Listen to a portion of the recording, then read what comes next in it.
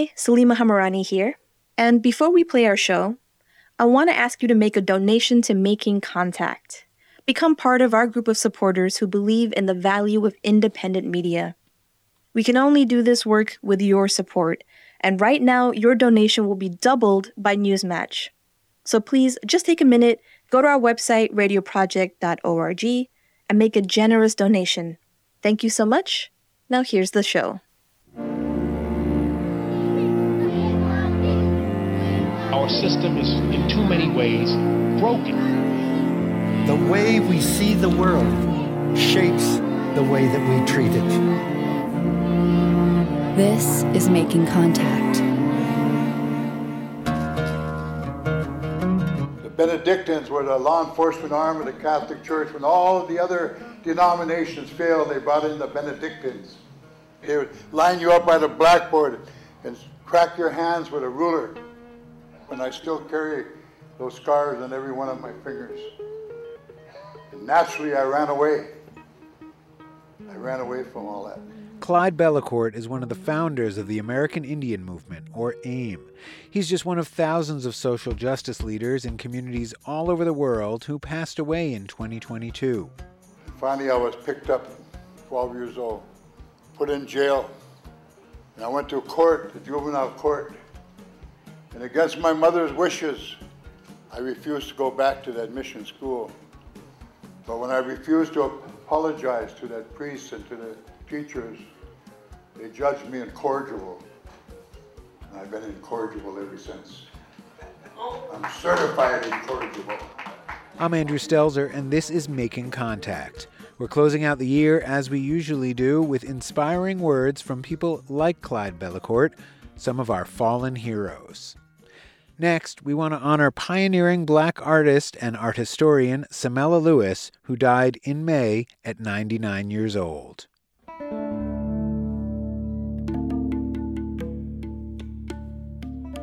I am Kelly Jones. I'm the Hans Hofmann Professor of Modern Art at Columbia University and the Chair of African American and African Diaspora Studies. Samela Lewis was an amazing person. She was an artist, activist, historian, curator, professor, gallerist, collector, filmmaker, and doyen of media, as well as a mentor to many, and she did this for about 8 decades. Living in the South, I couldn't speak my mind because my parents had told me it might get me in trouble. And so I had to find a way to express my feelings. And I did it through art. She's teaching and teaching, and she comes to Los Angeles and tries to change Los Angeles County Museum of Art, LACMA. But she felt frustrated with that. And so she left. And then she protested the museum, as people were doing also on the East Coast. You can think of the protests against the Metropolitan Museum of Art and the Whitney Museum of American Art and MoMA here in New York.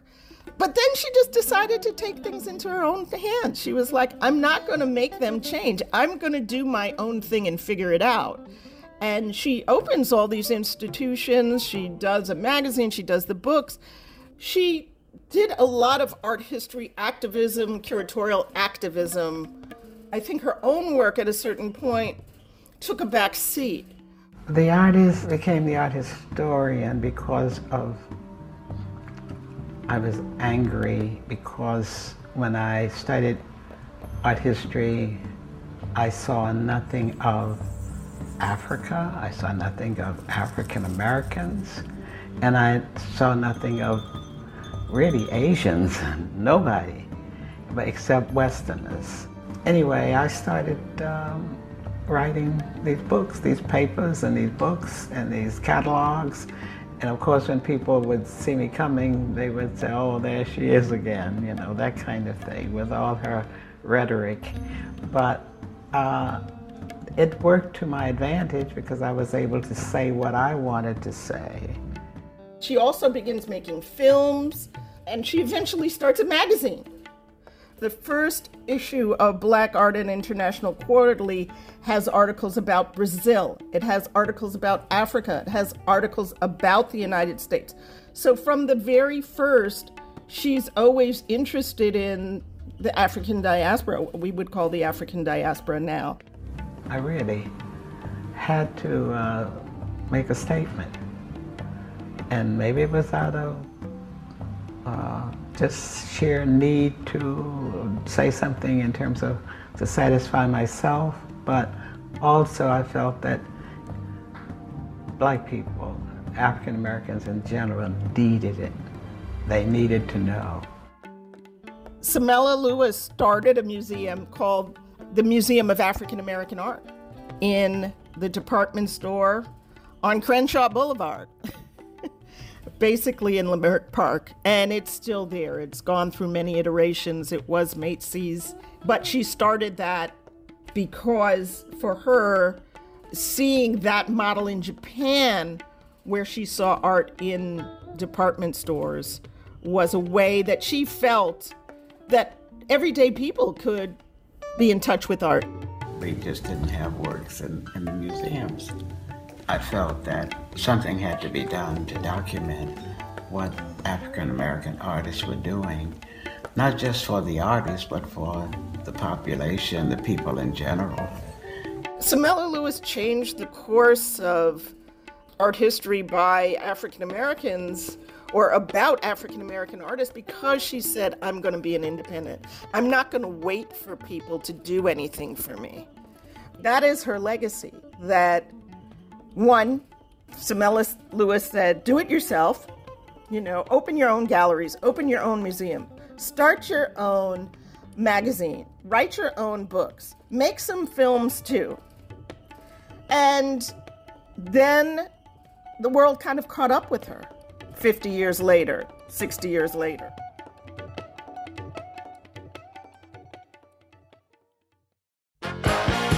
Trans activist and co-founder of the Transy House in New York City, Rusty Mae Moore, February, age 80.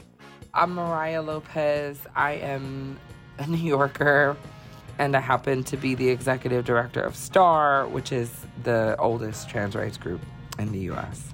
Rusty Mae Moore was probably one of the most influential trans leaders in the LGBT movement over the past, 30 or so years. She is a hero and she's a saint for choosing to open up her home at a time to strangers, to utter strangers, off the grid, with no support from the system. When Rusty sort of gave the green light that, young trans women of color were welcome at Transy House, people took them up on their offer.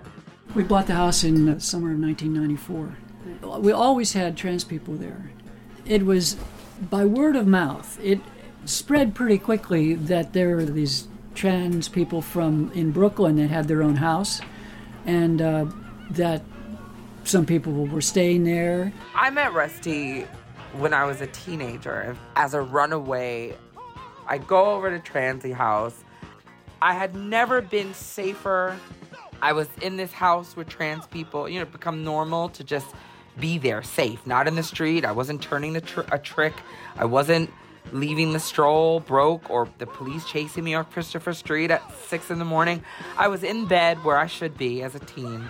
I was under the covers somewhere, and I had a trans elder on her way to work, setting a good example for me as a human. It's hard in New York City to get a place to live in. A lot, especially for trans people, a lot of them have trouble finding housing. And we were all trans, so there was none of that thing where, they would be objectified or harassed or anything like that. So we ended up having a lot of trans people. Not a lot, but we would have like 8 to 12 or something like that for the next 5 years or so. So at Transy House, mostly it would be these adults from these other organizations that would obviously use this house to do basic organizational work. Without Rusty's parlor in her row house in Park Slope in 2001, it is very possible that the world today would not know Sylvia Rivera the way they know her. It is Rusty providing a place, a physical home, the likes of which Sylvia had not had in decades. This magical place became the glue that tied sort of the modern day to the original trans rights movement. You know, we didn't have any mission about it. We were just like, oh, this is where we live.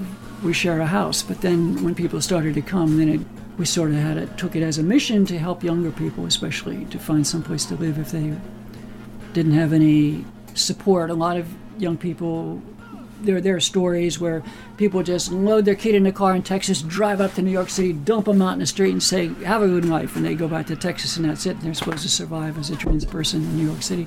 Transy House provided a sense of stability and family that I think many, many trans people are missing in general. And I know that trans folk from New York City strongly lack. And I struggle to think of where the movement would be today if Transy House didn't exist in the early aughts.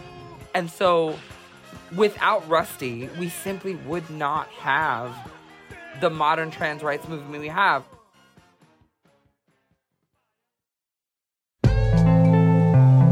Southern labor organizer Saladin Muhammad, September, age 76. My name is Angaza Laughinghouse. I'm one of the co-founding members of Black Works for Justice along with Saladin Muhammad. Since the auto industry in the late 70s and 80s had began to leave the Midwest, Detroit, Chicago, and they began coming south into these little rural counties where they began setting up auto manufacturing.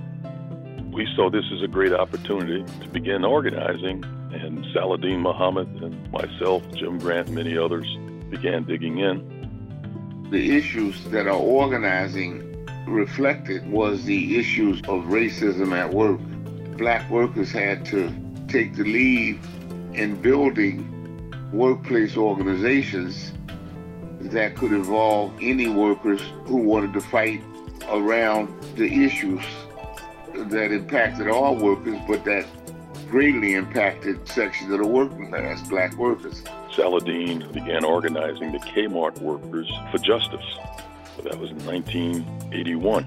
And we were able to convene the workers that Saladin was organizing, along with the farm workers and the packing houses in another 10 counties. We were able to convene all these workers into what we call the Founding Workers Assembly for Black Workers for Justice. I belong to a union that's probably about 95% Black African-American workers. It's not because we put flyers out, saying Black workers join the union. We put flyers out saying, if you got problems, you need power, you need to challenge issues, join the union. Black workers come. We began to build campaigns. Some dealt with voting rights, and some of the members of Black Works for Justice were the key plaintiffs in a voting rights suit down in eastern North Carolina, which we won. Saladin was a strong believer that the centrality of the Black workers was very important to rebuilding the freedom movement here in the South.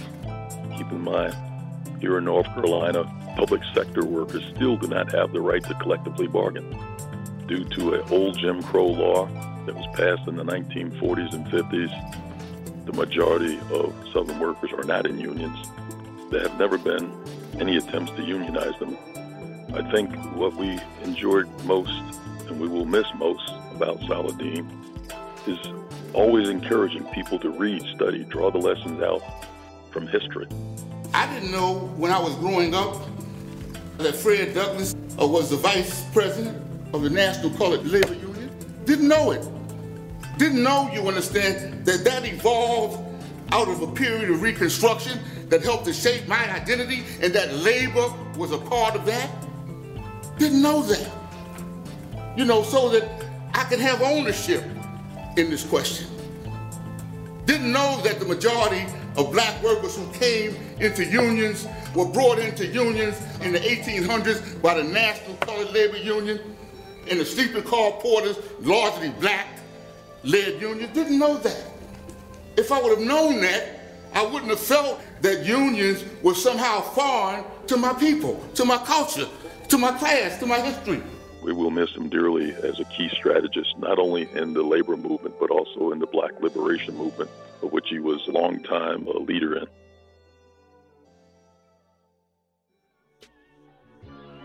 We're just jumping in to remind you that you're listening to Making Contact. If you've liked what you've heard so far, please visit us online at radioproject.org, where you can find out more information about the individuals profiled in this week's episode.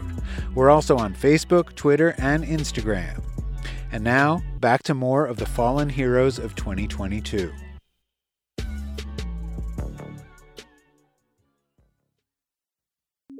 Fat Studies scholar Kat Pausé, March, age 42. I am Substantia Jones. I am a fat liberation photo activist. I began the Adipositivity Project in 2007. That's, in fact, how I met Kat Pausé. Around 2012 or 2014, I met her when she posed for me for my photo activism project.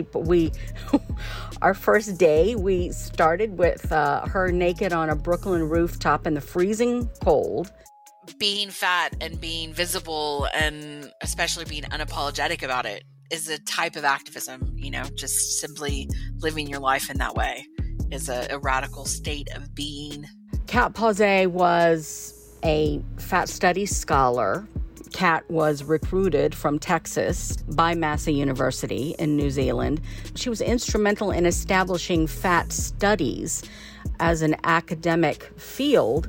She was a department head there. She mentored many.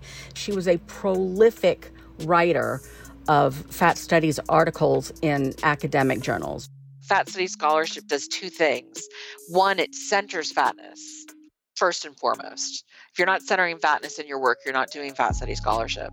And it centers fatness as unproblematic. So it starts off with fat as kind of being a neutral thing to be. She also had an 11-year-long radio show on a local station in Palmerston North, New Zealand, where she lived. Welcome to Friend of Marilyn. My name is Kat Pausé, and this is a fat-friendly space. And they sought her out to do a radio show about fat liberation, about fat studies. And they were a mainstream station, and it was also streamed all over the world. Today on Friend of Marilyn, I talk about the new issue of the Fat Studies Journal on fat activism. I chat with Alina, an Indigenous program coordinator and fat activist, and I spotlight a piece from Bettina Judd about fat phobia, racism, and white supremacy. Kat was herself fat, always had been fat, and grew up as an American in our diet culture.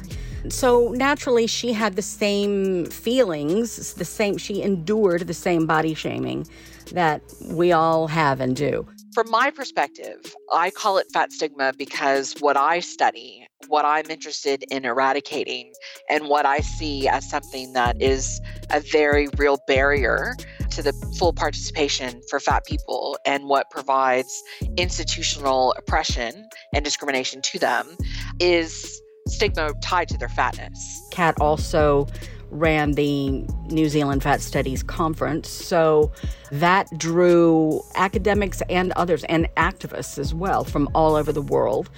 She took it from a fringe-ish movement and she put it into advanced learning. Most of the literature that we have around fatness has not been produced by fat people, about fat people, for the needs of fat people. And usually, actually, it's been completely largely divorced from people altogether. Fat people are the ones that know best what it's like to live in fat bodies. They are experts on their own experiences. They are authorities on what it is to be fat. For whatever reason, a lot of people are threatened by fat people who are unapologetically fat or defiantly fat. And those haters, I don't want to say they didn't get to her because that was the front that she put up. I don't know if they got to her or not. But they definitely did not stop her and never slowed her down.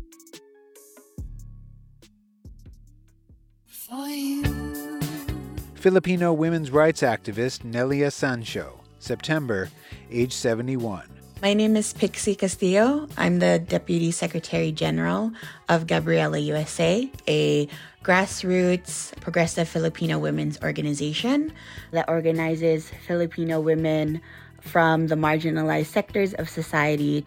Nelia Sancho was a Filipino women's rights activist. She was a former beauty queen who decided to give up a life of luxuries and glamour and join the People's Movement to fight for the vulnerable and oppressed sectors of society in the Philippines. She did this during the height of martial law in the Philippines, when Marcos Sr., the then dictator, had the Philippines under his rule for more than 20 years. The nationalist and democratic struggle will not be complete without paying attention to women's specific issues and demands. And at the same time, we see the importance of the women's movement taking part in shattering the institutions that oppress women in the country. Nelia Sancho was a co-founder of the women's rights organization Gabriela, with also other fellow beauty queens who turned to activism. Nelia Sancho became one of the campaigners for the Filipina comfort women of World War II. These are Filipino comfort women who were abused during World War II at the hands of Japanese army during that time. To insist that the comfort women do not exist, to deny their existence and pain and suffering. Insisting that the comfort women should not be included in the telling of Japan's history is a great injury to the dignity and violation of the women's human rights. Deleting the initial descriptions of comfort women in textbooks taught to junior high school Japanese students means keeping younger generations of Japanese in ignorance of their country's true history and perpetuating the glorification of Japan's wartime aggression and racial discrimination against the women and peoples of Asia. We don't necessarily hear about Nelia Sancho as an individual, but we hear about her as part of these young women who really decided that they were no longer set to be like in the home or as beauty queens, but really women who were for action. I had, for example, to go out of the limitation that my father has set for me. And with this decision, I was able to get out of our house and stayed with people, both men and women, whom I've never known before. And in the process, I learned more about society and the experiences of other people who are not just with my own group. I think because of the continuous dynamics of Philippine society being still under the hold of feudal patriarchy, and so the circumstances when Nelia Sancho was in beauty pageants, although that might not be the most popular forms at this current time, the roots of it still make their way into Philippine society today. So their example still stands as like a way that Filipino women can really not let our choices be dictated to us and really be active participants in making history. Urban bike activist Tony Coleman, September, age 54. My name is Brian Drayden. I'm the founder of Spokes National, which is a bike equity organization based on urban cycling. And I founded Richmond Spokes in 2009 when I met Tony Coleman. Tony Coleman was the founder of Bikes for Life. It was and is still a bike organization in West Oakland, California, that pioneered youth advocacy and social justice in the form of a bike organization. Bikes for Life, you know, our whole foundation is we're activists, we're organizers. So our whole presence of even starting a shop, we had an agenda. Our agenda was to build people's power. Bikes for Life in the middle of West Oakland was a safe place. It was a beacon, and it was also sort of a fortress of ideas. He developed a program to help educate kids teach them about economy, teach them about life, teach them about entrepreneurialism, and get them together to do peace rides. And by the second year, Oscar Grant had been murdered at the Fruitvale BART station, and it became the first annual Oscar Grant Peace Ride in its second year. We want to build a movement around finding justice for Oscar Grant and his family, because we're tired of these police killing our kids. Our youth, once they graduate high school, that's all they got to track to them to prison, or they killing them. And we want that to end, and we want these police to start being held accountable for their actions. I found I would stop in his bike shop, and he would be doing classes with kids on how to respond to police violence or how to speak to police officers. He did workshops with kids, and he organized curriculum around self-empowerment and around entrepreneurism. He also opened a cafe and then started doing spin classes and bringing in other people to do things to abate obesity and diabetes and things like that. A lot of our youngsters that are coming home out of juvenile hall haven't been exposed to doing anything, any kind of activist kind of work or any kind of green environmentalism stuff. This is the way. They come, they get exposed to it, they end up being excellent leaders. They already have this in them.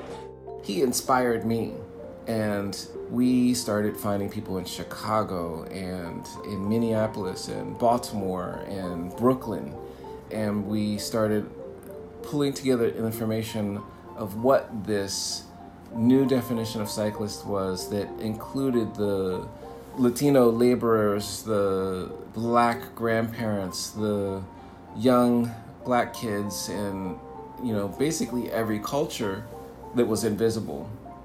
The effect is that we then started seeing the urban bike movement become something very different, and the bike coalitions and the bike co-ops started having brown people in the front of their advertisement on bus billboards and things like that. Tony was a pioneer of that. A lot of folks in our neighborhood ride bikes to go to the store, this is their means of transportation. A lot of them don't have cars. So for us to have a shop where they can come and use the tools, be around other folks, is just a good thing for our community. And for my young brothers and sisters to see somebody that look like them. They got a shop. They show another way. You know what I mean? I sold dope all my teens and my early 20s. Now I'm doing something else, and now the young brothers and sisters can see there's another way. Many brown people that are doing and black people that are doing advocacy work, they do it because they have to, because it's embedded in our blood. We do it not because we are following a grant or following funding, but we do it because we can't see another way other than helping to pull his community up. Tony cared for people. He was a trailblazer, and he created something that will have long-lasting effect across the entire country in every urban bike movement.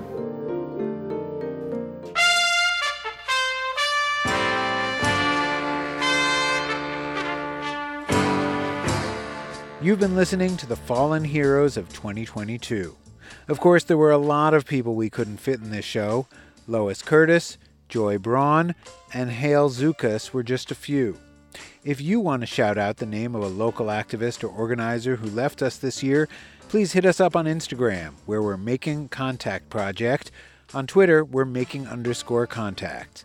If you've enjoyed this episode, please write a review for us on Apple Podcasts and then share the show with your friends and family via Facebook. To learn more and to access other episodes for free, visit radioproject.org. The Making Contact team includes Gina Chung, Jessica Partnow, Sabine Blazin, Anita Johnson, Amy Gastelum, Lucy Kang, Salima Hamarani, and I've been your host, Andrew Stelzer. Thanks for listening to Making Contact. We leave you with the words of Albert Woodfox, a former Black Panther who was held in solitary confinement for 43 years and passed away in 2022. My hope has always been, for a better humanity, and to try to be a part of that, to try to say something or do something that will make, if no more than one human being, stop and think and start a dialogue that can change into a movement. You know, I've always said that one individual can cause chaos. Mass movements can cause change.